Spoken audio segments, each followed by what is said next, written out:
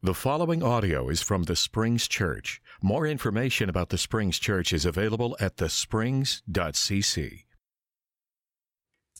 Amen. And good morning. Tough to preach after they said you got a degree in it. It's a little pressure packed. I'm definitely not a master though. So if I do start coughing, we can probably blame it on Ryan Stevenson, because apparently there was a lot of coughing going on this mic during class. Hopefully I don't catch anything, but thanks to Watson Boyd's pacifier wipes, I should be okay. I did clean it off, so that is a blessing. It's good to be here with you this morning. Thank you guys so much for being here, visitors and guests and anybody tuning in. It's an exciting time at the Springs. There have been a lot of new faces around here and a lot of big things coming around the corner. One of those exciting things I wanted to let you in on is next week we are going to be beginning a new sermon series called Go. And it's going to be mission-focused, as Ben Langford has said over the past couple of years here. You know, the church doesn't have a mission, but God's mission has a church.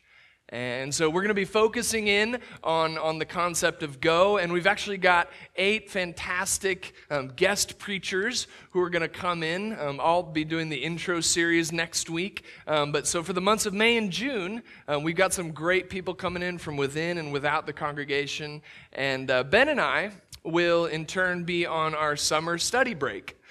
So we're looking forward to a chance to take a couple months, kind of dig in and keep brainstorming and studying and prepare ourselves for another season of preaching at the Springs. So Ben will be doing a little bit of traveling, doing some work in Uganda. I'll get to kind of turn my gaze back to the worship ministry again for a season. And so that's going to be a really, really great opportunity. But I'm excited about that Go series, so make sure you show up next week for the intro Sunday.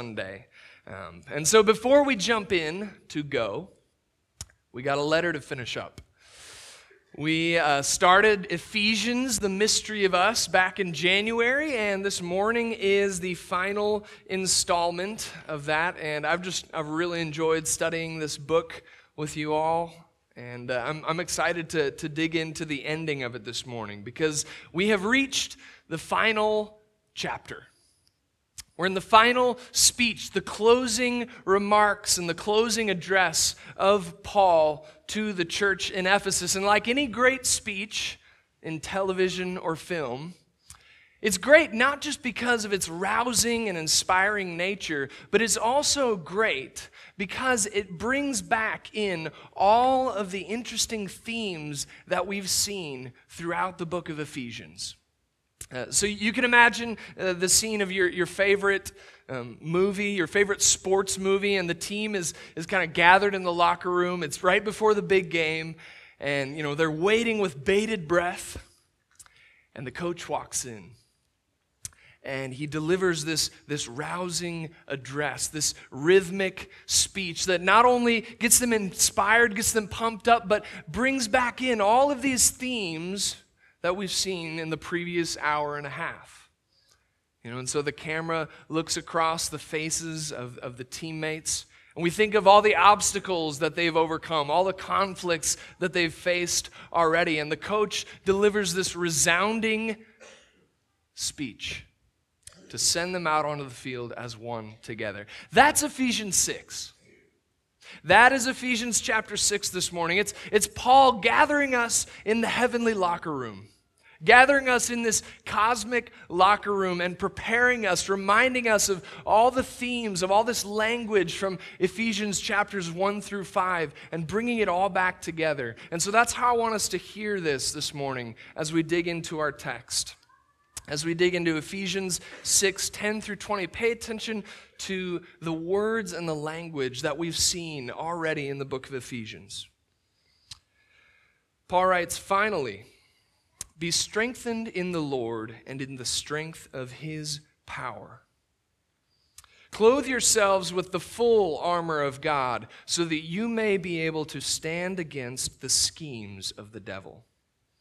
For our struggle is not against flesh and blood, but against the rulers, against the powers, against the world rulers of this darkness, against the spiritual forces of evil in the heavens. For this reason, take up the full armor of God, so that you may be able to stand your ground on the evil day. And having done everything, to stand firm, therefore, by fastening the belt of truth around your waist, by putting on the breastplate of righteousness, by fitting your feet with the preparation that comes from the good news of peace. And in all this, by taking up the shield of faith with which you can extinguish all the flaming arrows of the evil one, and take the helmet of salvation and the sword of the Spirit, which is the word of God. With every prayer and petition, pray at all times in the Spirit, and to this end be alert, with all perseverance and request for all the saints, and pray for me also, that I may be given the message when I begin to speak, that I may confidently make known the mystery of the gospel, for which I am an ambassador in chains. Pray that I may be able to speak boldly as I ought to speak. So Paul brings us back. He draws us back to all of these wonderful themes of Ephesians, to this talk of mystery, of gospel, of salvation, of righteousness, of peace. And he does it all in battle imagery. He does it all by bringing us into this warrior imagery, this imagery of the armor of God. And so we're going to take a look at our text this morning in that vein, in three different sections of this battle preparation. We're going to look at the enemy, look at the armor, and the objective. The enemy, the armor, and the objective. So let's start with the enemy this morning. Paul brings back all this language, and notice especially the language about evil, about powers, about darkness in verses 10 through 12. He says, "Finally be strengthened in the Lord and in the strength of his power. Clothe yourselves with the full armor of God so that you may be able to stand against the schemes of the devil. For our struggle is not against flesh and blood, but against the rulers, against the powers, against the world rulers of this darkness, against the spiritual forces of evil in the heavens." It's interesting. We live in a time and a place where this sort of language about spiritual warfare, this sort of language about demons or darkness or powers is a little bit under suspicion for some. Not for all, but for some. There are some who kind of assume that science has disproven the supernatural, and that it's kind of proven that the physical, the natural, the material is all there is. But the interesting thing is that in reality, science is so wonderful and so effective precisely because it limits itself to questions of the natural. Science, by definition, limits itself to the physical, to the natural, and that's the precise reason that it doesn't comment with authority on the supernatural.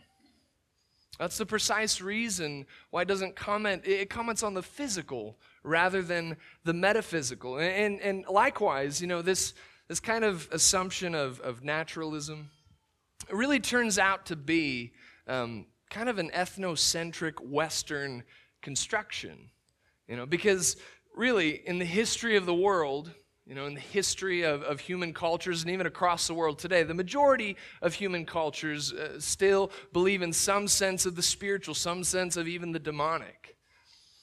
And so I actually think that the Christian perspective on spiritual forces, on darkness, on powers is summed up pretty well in the words of C.S. Lewis, of course. In the preface to his book, The Screwtape Letters, in this oft-quoted little passage, he says, "There are two equal and opposite errors into which our race can fall about the devils. One is to disbelieve in their existence. The other is to believe and to feel an excessive and unhealthy interest in them. They themselves are equally pleased by both errors and hail a materialist or a magician with the same delight. So there is an enemy. There is an enemy, but Paul is not trying to focus us on this enemy. Paul's not trying to focus us on evil. He's trying to focus us on avoiding it. Paul's not trying to focus us on the enemy. He's trying to focus us on avoiding the enemy. He's saying that Christ has defeated that enemy, therefore we can stand firm. You know, that Paul's kind of actually expanding this battle imagery. You know, he's saying that, hey, our battle is not flesh and blood. Our battle is not human wars. It's not these wars over land or resources. Our enemy is common. We have a common enemy, but he's been defeated by Christ, and that those powers have been subjected through the resurrection to the powers of Christ, and they face even further and total subjection to Christ and God. So in the present, we don't have to fear. We can stand firm. In the present, we can stand firm in Christ. And I'm actually reminded of the great reformer Martin Luther and that famous hymn that he wrote, "A Mighty Fortress is Our God." And I love verse 3 of that hymn. He says, "And though this world with devils filled should threaten to undo us, we will not fear, for God hath willed his truth to triumph through us. The prince of darkness grim, we tremble not for him. His rage we can endure, for lo, his doom is sure. One little word shall fell him." And indeed, one word has felled him. The word of Jesus Christ, the word of God. And so that word of God leads us into the next section of the battle, the next section of our text, and that's the armor. So Paul, beginning in verse 13, he says, "For this reason, take up the full armor of God, so that you may be able to stand your ground on the evil day. And having done everything, to stand. Stand firm, therefore, by fastening the belt of truth around your waist, by putting on the breastplate of righteousness, by fitting your feet with the preparation that comes from the good news of peace. And in all this, by taking up the shield of faith, with which you can extinguish all the flaming arrows of the evil one.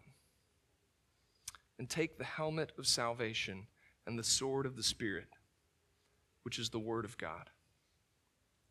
You know, when you're a young kid in Sunday school, that passage is always one of the coolest in the New Testament. You know, it's like, swords, awesome. Armor, you know. And in fact, I think in one of our classrooms back there on the north wall, there's actually like a Armor of God poster, like power rankings. It actually lists like each weapon and armor with its strength and mobility and agility and wisdom, and that's always been the coolest one. And it's such a memorable passage because it's this vivid imagery. It's each weapon or piece of armor is personified with a different Christian virtue. And like so many passages in the New Testament, it's actually founded on the book of Isaiah. It actually comes from Isaiah chapter 11, where he says, "But with righteousness he will judge the needy. With justice he will give decisions for the poor of the earth. He will strike the earth with the rod of his mouth. With the breath of his lips he will slay the wicked. Righteousness will be his belt, and faithfulness the sash around his waist." And it's such an arresting image. But actually, over the past week, my mind has been drawn more with this passage to something other than the armor. I've noticed something more specific, and it's actually been the language of posture. Look at the text again. In verse 11, Paul says, "Clothe yourselves with the full armor of God so that you may be able to stand against the schemes of the devil." And then in 13 and 14, he says, "For this reason, take up the full armor of God so that you may be able to stand your ground on the evil day. and having done everything to stand. Stand firm, therefore. Stand firm. All of this posture language is really just supported by this language of armor. And it's actually led me to believe that Ephesians chapter 6 is Pauline power posing. Let me unpack that for a second. Pauline power posing. So, first of all, Pauline is basically just, a word that scholars invented to talk about the study of the Apostle Paul or his New Testament letters. In fact, I like to say that God changed Saul's name to Paul, and then scholars changed it to Pauline. So Pauline power posing. What I'm actually referring to is a TED Talk that maybe you've seen. And it's a TED Talk about body language and about nonverbal communication and how, we can not only we make judgments about other people based on their body language, but we can also tell things about ourselves through our own body language, that it actually affects our own thoughts and feelings and physiology. And so it's a researcher named Amy Cuddy. And basically the question they're asking is, what she sees is that in humans and animals, when we feel powerful, we make ourselves big. We stretch out. We open ourselves up. They've actually seen that this image of arms outstretched high and chin kind of tilted up, it's an image that humans make. Even people who've been born blind, who have won races or events, will make this pose. It's a high power pose. Stretched out, big. And in contrast, when we're feeling low power, we'll make low power poses. We wrap ourselves up. We make ourselves small. You'll even touch your neck. That's kind of a sign of vulnerability. And so what they wanted to do, we know that our minds affect our bodies, right? When we're feeling low power, our bodies will reflect it. When we're feeling high power, our bodies will reflect it. But can our bodies affect our minds? Can our bodies affect our minds? And what the researchers have found is actually, yes, they can. So they took a group of people into the lab, and they had them each adopt either a high power pose or a low power pose for 2 minutes. And so what they found with the people who adopted high power poses is that their testosterone was up. Testosterone, the hormone of power or dominance, went up typically about 20% for people who were in this high power pose for 2 minutes. And not only that, but their cortisol went down. Cortisol is the hormone of stress. If you're feeling anxious or stressed, your cortisol is going to be up. Theirs went down, about 25% actually. And naturally, in contrast, the people who adopted a low power pose for just 2 minutes, their testosterone went down and their cortisol went up. And so Amy Cuddy, she says at the end of this TED Talk, she says, hey, spread this around to people, this life hack, and use it for yourself. If you're going into a stressful situation, if you're going into a dramatic situation or an evaluation or a job interview, take 2 minutes and go into an elevator or your office or the bathroom and do one of these high power poses, 2 minutes. And so that you can bring your best, most assured, confident self. And that's kind of how I'm hearing Paul in Ephesians chapter 6. I'm hearing Paul, exhort us with this Christian power posing. He's saying, be strong in the Lord so you can stand. Stand against the devil's schemes. Stand firm together. There's this language of posture. It's time to lower your Christian cortisol. To take down and put to death the anxiety and the fear, to put that to death, because Jesus has put it to death. And that's the thing. There are two real main differences between power posing and what I'm calling Pauline power posing. And the first one is this, is that our power is in Christ. So our power doesn't come from our own reserves. It's not this hormonal trick. It's not this life hack. It's the power of the exalted Jesus Christ. Modern culture tells us to dig deep within ourselves, to find that power within. But Christianity says, find the power in Jesus. Find the power in Jesus Christ, and then find the power of the Holy Spirit in you. And the second difference is that Christian power is not individual, it's communal. So we've seen this all throughout the book of Ephesians, and especially in this passage here. Our English translations don't say it very well, but all these imperatives, all these commands are plural. So we might read them as putting on our own individual armor, but it's actually standing together. It's that language of all of Ephesians, of one body, ligaments, parts together under the head of Jesus Christ. That's what Paul says. Our power is communal. And he echoes this in Philippians, actually. He says in chapter 1, verse 27, he says, "Only conduct yourselves in a manner worthy of the gospel of Christ, so that whether I come and see you or whether I remain absent, I should hear that you are standing firm in one spirit, with one mind, by contending side by side for the faith of the gospel." And that brings us to our third and final objective this morning, our third and final section, and that's the objective. That Paul, we're asking, what does the gospel actually look like? What is the objective of all this battle imagery, of this spiritual warfare? It's peace. It's the gospel of peace. Remember, we're not being equipped for an ordinary battle. Our battle's not with flesh and blood. It's bigger than that. It's this Ephesians cityscape, cosmic view of salvation. So Paul says in verse 14, "Stand therefore, and fasten the belt of truth around your waist, and put on the breastplate of righteousness as shoes for your feet. Put on whatever will make you ready to proclaim the gospel of peace." A lot of worldly wars have been fought in the name of peace. And there's a sad and dark and tragic irony to the amount of human blood that has been shed in the name of peace.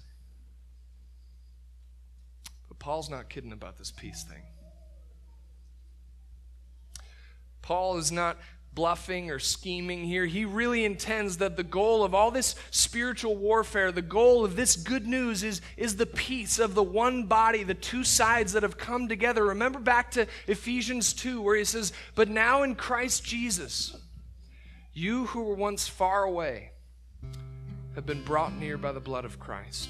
For he himself is our peace, who has made the two groups one and has destroyed the barrier, the dividing wall of hostility, by setting aside in his flesh the law with its commands and regulations. His purpose was to create in himself one new humanity out of the two, thus making peace." Did you hear verse 13 again? He says, "But now in Christ Jesus, you who were once far away have been brought near by the blood of Christ. He himself is our peace." The truly Christian power pose is not arms lifted high, chin tilted slightly upward. First, it's the arms spread wide of Jesus on the cross. It's the arms spread wide of Jesus, holding all things together, holding together the two groups. It's the arms spread wide of Jesus, inviting the world into his sacrificial embrace. The arms spread wide of Jesus, making peace and reconciling all things on the cross. That's where the Christian power pose begins. And then it goes to this, because he is risen. It's the posture we adopt when we take up our cross. It's the posture we adopt when we join his death in baptism and we're raised to new life. And that's the only reason that we can stand together as one new humanity before God our Father. So church, let's stand firm together and praise him this morning in song.